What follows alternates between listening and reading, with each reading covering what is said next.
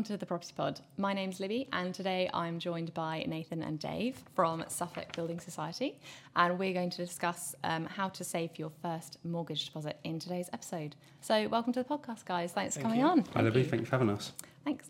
So tell me a bit about Suffolk Building Society. So the society's actually been in existence since 1849, so a long time, although we've had a few different names during that time. We're maybe best known as our previous name, which was Ipswich Building Society, and we changed our name in November of last year.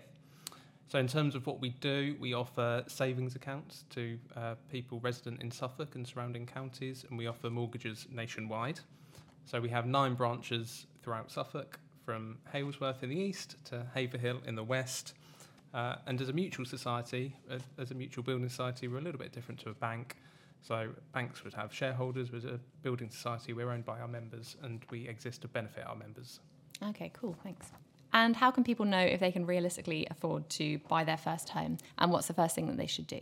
It's a really good question. I think the first thing anyone should do is really do their research.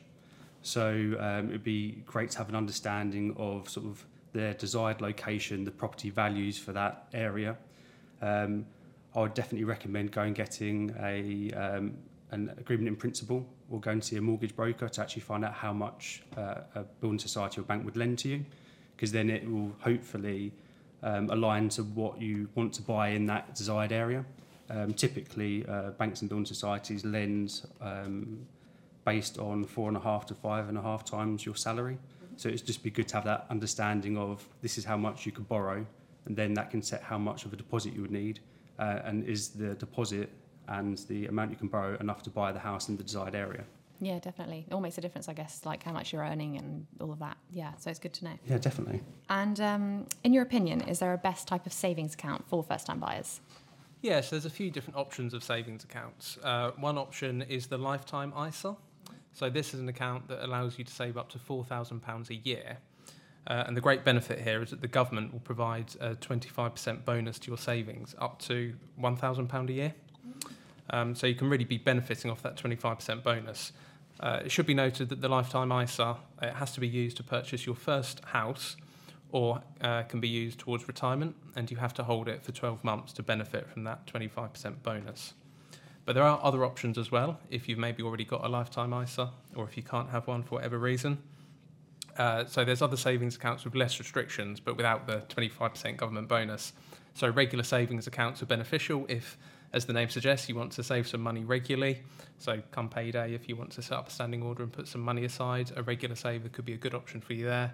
And generally, you can access money in there at any time. It doesn't have the restrictions, and it can be used for any purpose, not necessarily to purchase a house. Alternatively, if you've got a lump sum, so if you're already in progress in terms of saving towards your deposit, and you've got a lump sum that you're happy not accessing for a certain period of time, then you can look at a fixed term bond, which will generally offer you a better rate of interest, but you won't be able to access your funds, but that is also worth looking at. Yeah. And what's the minimum amount that you need to save for a house as a first time buyer? So generally it is 5% of the property value. So if you're looking at, for every £100,000 you're looking to borrow, you would need to put £5,000 of your own money into the kitty. In regards to having a 5% deposit isn't always the best way. Everyone thinks, oh, it's only 5%, so I can put in the minimum amount. But actually, by putting in just 5%, it could actually increase how much you pay over the term of the mortgage, because your risk is higher because you've got a smaller amount of money that you've put in yourself, and the interest rate will typically be higher, so you'll be paying quite a substantial amount more. It would be worth looking, even if you're able to save 7%, and you might be able to get into the next bracket of the loan to value, which means that it could reduce your interest rate you're offered and save you money in the longer term. Oh, that's really good to know. Oh. And what are your top tips for saving for a deposit quickly? Well, in terms of saving for a deposit, it's helpful to understand what you're capable of saving. So we'd suggest starting with a budget planner, so you can then see what your income is every month compared to what your expenditure is every month. And once you've done that, you might be able to understand how much you can afford to save on a monthly basis. As part of that, when you're looking at your expenditures, you can see if you've got any expenditures that are not necessary, so maybe ones that you could pay off or ones that you could just cancel altogether and allow you to save a bit more money. So, for example, car finance or gym membership. Also, in terms of saving for deposit, about a third of people are actually assisted by family. It could be a gift from family, or it could be inheritance. So quite often your family will help you towards a deposit.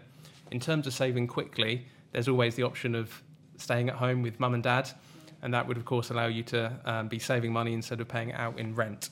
And really any lifestyle changes. So just looking at any of your leisure activities and where you do your shopping and how often you spend money in the shops, that's all going to help you to save money a bit quicker. And do you have any advice for people that are single and looking to save for their mortgage deposit?